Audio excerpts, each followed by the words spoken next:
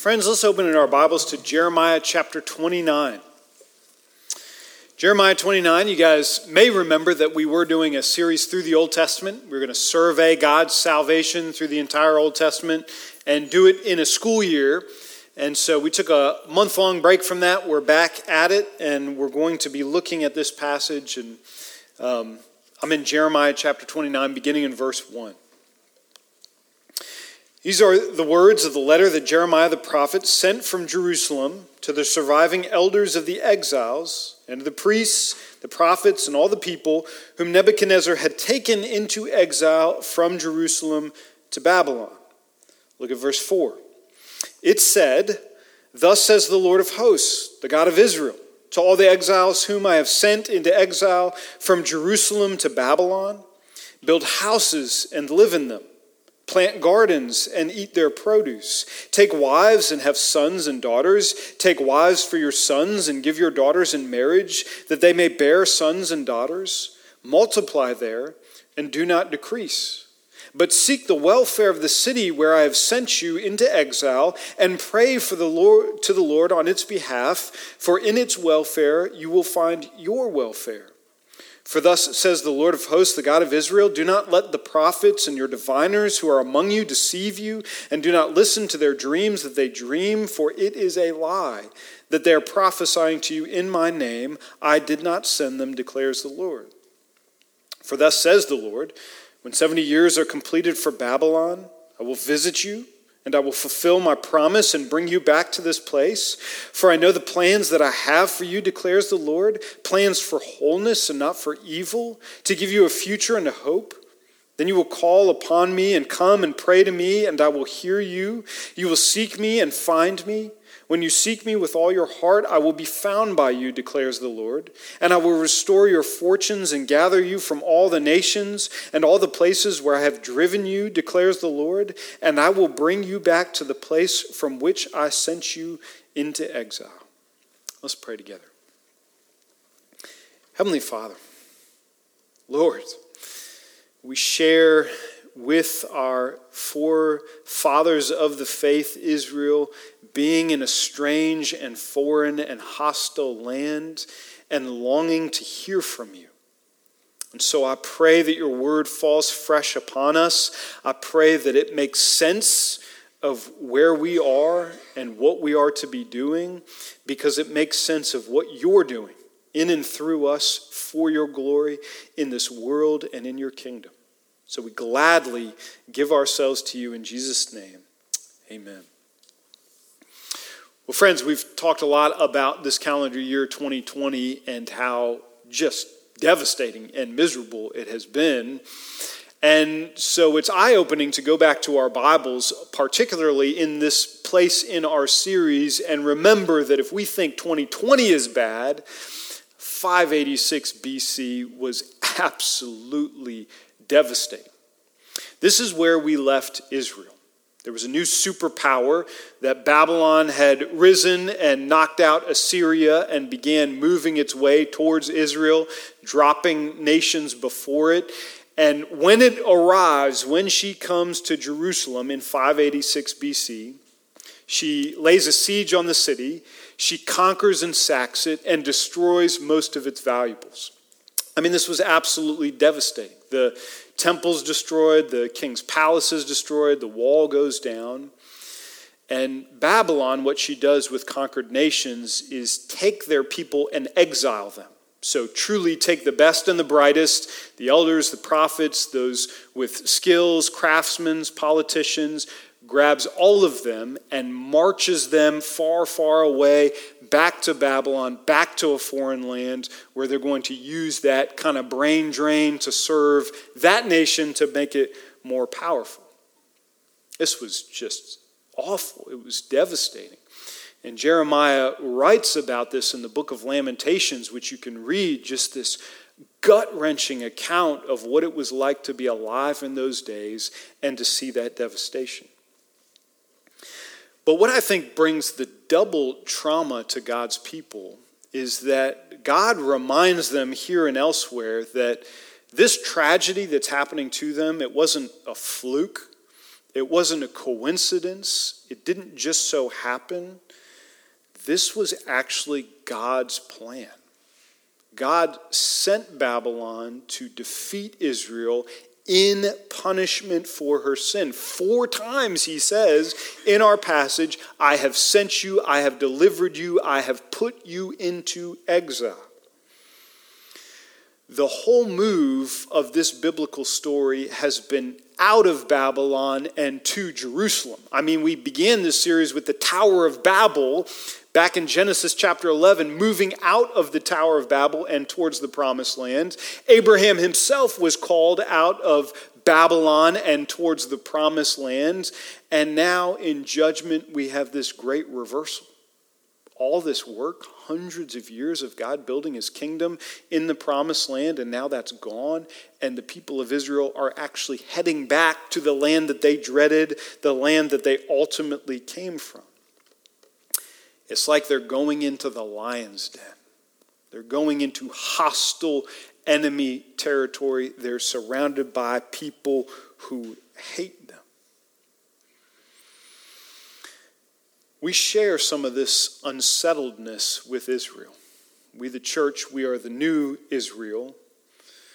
This world that we live in, it's not our ultimate home. This world has no love for us and the things that we stand for. This world cheers our failures.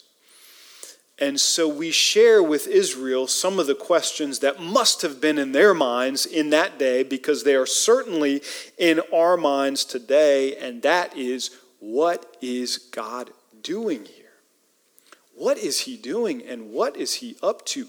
Can any kind of good come out of so much suffering? And how are we supposed to bide our time in this hostile place until we return to our ultimate home? That's what Israel was asking. That's what the church is asking. Well, in this hostile enemy territory Israel and the church finds ourselves in, God gives us work to do. We've said again and again in this series that earth is not the waiting room of heaven, that it's really the factory floor of God's kingdom, that he has commissioned us wherever we are in the story to do his work and to do his bidding. We spent 3 weeks in Acts chapter 2 talking about evangelism, that being our work to do. We talked last week from Isaiah 58 that justice and mercy is part of the work that we do. But the next commandments that come to us, I think, in our passage are just a little bit surprising because they're so domestic. I mean, they're just so mundane and plain. He says to us, church, this is what I want you to do. In this hostile enemy territory, this is what I want you to do as you wait for my coming. Verses 5 and 6, build houses and live in them. Plant gardens and eat their produce. Take wives and have sons and daughters. That's the work I've given you. Why? Because it all builds towards verse 7, to seek the welfare of the city where I have sent you in exile. How shocking that must have sounded to Israel, to actually seek the welfare of Babylon and to do it by such plain and ordinary means. That command falls on us today in our exile, in our longing to be home. And it's these 3 rapid-fire commands, but each of them has an element of something to do that we're commanded to do. Each of them has an element of what we're to enjoy in this command. And each of them have an element of how we're going to use this doing and this enjoying as blessing those around us. This is a public blessing that we display. Do and enjoy and bless. So let's just walk through each of these briefly. Number 1, he says, verse 5, build houses and live in them. Homes are a gift from God. They're a gift that he gives us.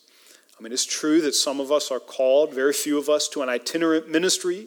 We're going to be homeless and we're going to go elsewhere to preach the gospel. Jesus said, foxes have homes and holes, but the Son of Man has no place to lay his head. The Apostle Paul was sent to be a missionary. There are people who have that calling, but by far the majority of us are invited to create a home to live in. And so this is God's command for us. As God provides, build a house, buy a house, rent a house, an apartment, a spare bedroom, and put down roots in enemy territory.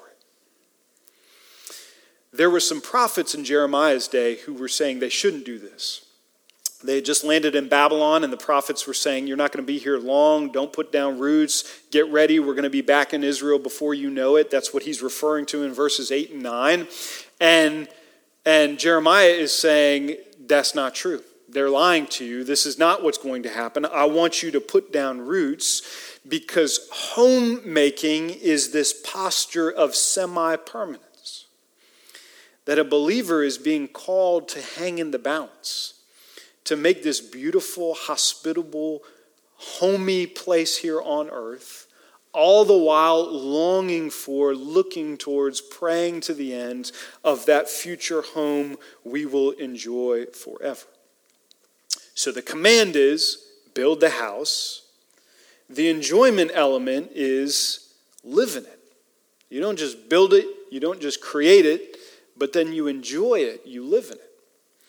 Now, when Julie and I first got married, we had the tension in our home, as I'm sure a lot of early marriages do, about the place of the home. Like, I didn't understand why we were spending money to put things in our home instead of spending money to go out and do things. I didn't know that, and so you had the philosophy of this bare Spartan quarters on one side, and this idea of a home as a place that Joanna Gaines would be proud of. And we were trying to find somewhere in the middle. And so all of us are on that very journey, I hope, biblically seeing the home is actually supposed to be a warm and hospitable and a beautiful place, a God-honoring place, and yet it's never supposed to be an idol in our lives that competes with God. It is a place that we create that's a beautiful space that brings glory to God. And part of the glory that he gains is that we enjoy it. We love in it. We live in it. We love being there. We love the rest that it brings to us. And so we do the command. We enjoy the command. And then we get this element like the 1 Corinthians 6. Your life is not your own. You were bought with a price. Therefore glorify God with your body. That teases its way out into everything that we touch. My house is not my own because I'm bought with a price, so I glorify God with it. This house, verse 7, is for the welfare of the city that I'm in. Isn't that a radical reorientation of the way we think about our home? I mean, when you think about your house, you may think about all the things that need to be done on it, all what you would like to do, what needs to be repainted. You may think about it as a retreat, a place to escape from the world and get to and shut the door and turn on the TV, and now you're at ease.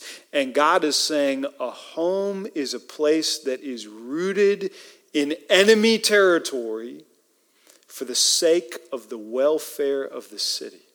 It's going to be a blessing to your neighborhood. It's going to be a blessing to your community. That's a total reorientation about what a home is. And there are two preeminent ways in Scripture that God says we use our house. One of them is feeding people, and the other is hosting people. There's a ton in Scripture, Old Testament and New Testament, that talk a lot about our dinner tables. That this is the place that we gather people for fellowship. This is where we gather strangers who are alone. This is where we gather people who literally need a meal and can't feed and fend for themselves. That the dinner table becomes a chief place to express love and hospitality. We also open up our living rooms. Those become places of prayer. Those become places of gathering. Those become places for life groups meeting together and worship. We open up spare bedrooms, and that's where people stay when they need a night to stay. We open up our house to these things to be a blessing. it's amazing to remind ourselves that in the earliest church, in the book of Acts and beyond, the church never had a dedicated building called the church building. Like what we have today, that did not exist for hundreds of years because the church only and forever, 20, 30, 40 people met in somebody's living room, and that was their worship space. God says a home is something you build, you enjoy, and you use it as a blessing for the city. That's what he calls us to. Well, number 2, he says, plant gardens and eat, he says in verse 5. Now, I have a huge front yard garden, and so really I was just looking for a proof text to spend more time in my garden and justify the money that's going there. And so now I have it. But if you think about an agrarian society in Israel, and you think about that most of their work was around growing crops, you could expand this to be referring to all of our vocation and work. You're to work, you're to be gainfully employed. This is what God is calling us to do. So this is the do element. By God's design, not every Christian who gets saved goes into full-time ministry. Isn't that curious to you? That not every believer who is born again is then called to full-time ministry? That most Christians, by God's design, have to get real jobs? Not like mine, you got to do something and work with your hands. I mean, Paul and Timothy wrote to the Thessalonians, if somebody in your church body is not working and can work, that person shouldn't eat. Because every believer who is able is called to be gainfully employed because that is God's command and that's an act of worship to him, to do your job and do it well. So that's the do element. But then you have this enjoy element, like we have with each of the commands. And not everyone in this room would use the word enjoy in the same sentence as the word of their work.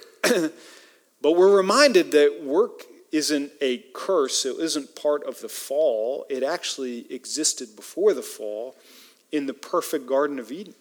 Adam and Eve had a job to do, to tend to the garden. So it wasn't part of the fall. This is part of God's perfect creation. And actually, I believe we work in the new heavens and the new earth because when Jeremiah talks about this language of tending to the garden and enjoying and eating its produce, you think back to the Garden of Eden and tending to the garden and enjoying its produce, and you think forward to the new heavens and the new earth where the prophets say, every one of us will sit under our own vine and fig tree. We will tend to, we will enjoy. That when we think about our work, we think about something that is tied to our humanity that will be redeemed and fulfilled forever. So believers, we find ways to enjoy the work that God has given us to do and to enjoy the fruit of the work that God has given us to do. But just like a house, now I'm reorienting myself around my job. My job is for the welfare of the city. When I work hard at my job or when I create a new business, it is a means by God to bless my community, bless the city, and there's applications all over Scripture of this. Working hard at my job is an act of worship. Creating fair and equitable places, workplaces, is an act of worship. Showing forth this biblical work ethic is an act of worship. When I earn money, I can save money to give to those in need. That is an act of worship. I was reminded that Israel, not only does she tithe what she produces from the garden and from her crops, but then she also leaves the corners of her crops so that those who are in need can come and take additionally from what she is producing so that they have something to eat and something for those in need. All of that is by God's design, a blessing from our work to our communities in his economy. So we build houses and live in them. We plant gardens and eat from them. Number 3, we marry spouses and multiply in verse 6. Now, I've been told by some in our church body that I tend to preach towards a married with kids crowd, maybe at the expense a little bit of our working singles crowd, and so that's something I'm working on. That's something I want to strive towards. I'm married with kids, and so I lean towards those applications. But then I run smack into a passage that says, y'all need to get married and you need to start having kids and making babies. So what am I going to do with that? Well, just like houses, just like there are people who are called to an itinerant ministry and don't have a home, and they're not going to build a house and live in it, so also there are believers who are called to singleness. They will be called to single ministry, and God has either planted that call in your heart or you're navigating whether that call is for you. So that does exist. We're not talking about those who are called to singleness. But the rest of us who are single and of age to be married are probably somewhere in this massive spectrum between those who long to be married and would love to find their future spouse and begin to grow a family, all the way to maybe those who are delaying maturity and they should be seeking a spouse and they're disobedient to that because they're being selfish. So it's a very complex area within this to think about. But the do command here is to pursue a spouse, pursue marriage and family. That's a good thing to pray for. That's a good thing to long for. That's a good thing to go on blind dates for. All of that is an act of worship because all of that is obedience to God's command to say, I want to move my people towards family. Now, by way of application, I was going to print out our singles by age, men on one side, women on the other, and just kind of post them on the door on the way out. Julie thinks that's too extreme, so we're not going to do that, but check your church email this week. God is moving us in that direction, and so we're praying alongside of each other. That's a valuable prayer request to share because many of you have shared with me, I long to be married and I long to find a spouse. Let's pray towards that end together. So that's the do command, and of course there's an element to enjoy. That there's such joy in having a family. There's such joy in being a part of the family that we came from, in seeing a new family grow up around us. That's a joy to be had. Remind me of that the next time I get hit in the head with a Nerf gun and I'm vacuuming spaghetti from the dining room floor, that it is a blessing to have children. The psalmist says, blessed are those with children. But once again, just like I reimagine my house, just like I reimagine my job. Now I reimagine my family. I thought it was this little budding entity that I kept hidden in my house to protect from being tainted by this crazy world. And Jeremiah says, not so fast. The reason we have a family, the reason we grow and increase in this place is to be a blessing, to seek the welfare of this city. There are two passages that come to mind that join blessing with growing family. And the first, Jeff read in the liturgy, Genesis chapter 1, God blessed them and gave us this cultural mandate command to every human being, be fruitful and multiply. And then right away, Abraham in Genesis chapter 12, I will make of you a great nation and I will bless you and make your name great so that you will be a blessing. In you all the families of the earth shall be blessed. So we as believers, we pursue marriage and family as something that God calls us to do. He calls us to enjoy. He calls us to use as a blessing for our neighborhoods. Homes, work, family. This is such a visionary, missional perspective on such mundane, plain, domestic, everyday things. Our daily work in God's kingdom is earthy, it's physical, it's dirt under the fingernails. Kingdom work is changing diapers and weeding gardens, but this kingdom work thrives in our city for God's glory to draw people to himself. That's what we do as believers in this hostile place, even as we await the hope that is ours. So God says to Israel and to us, as you do that here and now, as you are in a place that feels very hostile to you and the things of God, and as you labor towards that end, I want you to hear this promise that I have for you. Verses 10 to 14, he says, I'm going to bring you, Israel, back to my promised land. You're going to be there for 70 years. It's punishment for your sin. I'm going to draw you out of Babylon, and I'm going to recreate my kingdom in the promised land. I did that in Egypt when I drew you to Israel. Now I'm going to do that in Babylon when I draw you to Israel. He says, I have plans for you, and they are plans for your wholeness. I love that. Is there a way to pause in the middle of this quarantine and in the middle of this grief and in the middle of this unbearable sadness, and to hear God say to us even this morning, I have plans for your wholeness. I have plans for your peace and your well-being. I have plans to join you to myself and to grow you up in me. Those are the plans I have for you. They're not plans for evil, even when they hurt. They're plans for goodness and shalom, peace, the wholeness that I desire to bring. Just as that promise fell on Israel, it falls on us. We as exiles in a strange land, a foreign land that doesn't speak the language of the kingdom, we too, who feel like there's not much to be engaged in and to do today, hear this promise. You labor at these things, these very plain things in your home and in your workplace, because I have plans to draw you to myself. Jesus says, I'm going to bring you from the east and the west to recline at the table of Abraham. I will draw you to myself, and I will make that wholeness complete. Praise God. Let's pray together. Lord Jesus, would you come soon? We long to see you again.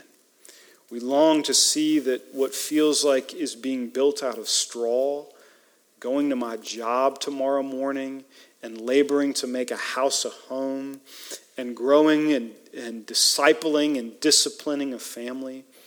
Would you show me that all of those are part and parcel of what it means to bless this city for your glory? Use it to draw people to yourself. We ask in Jesus' name, amen.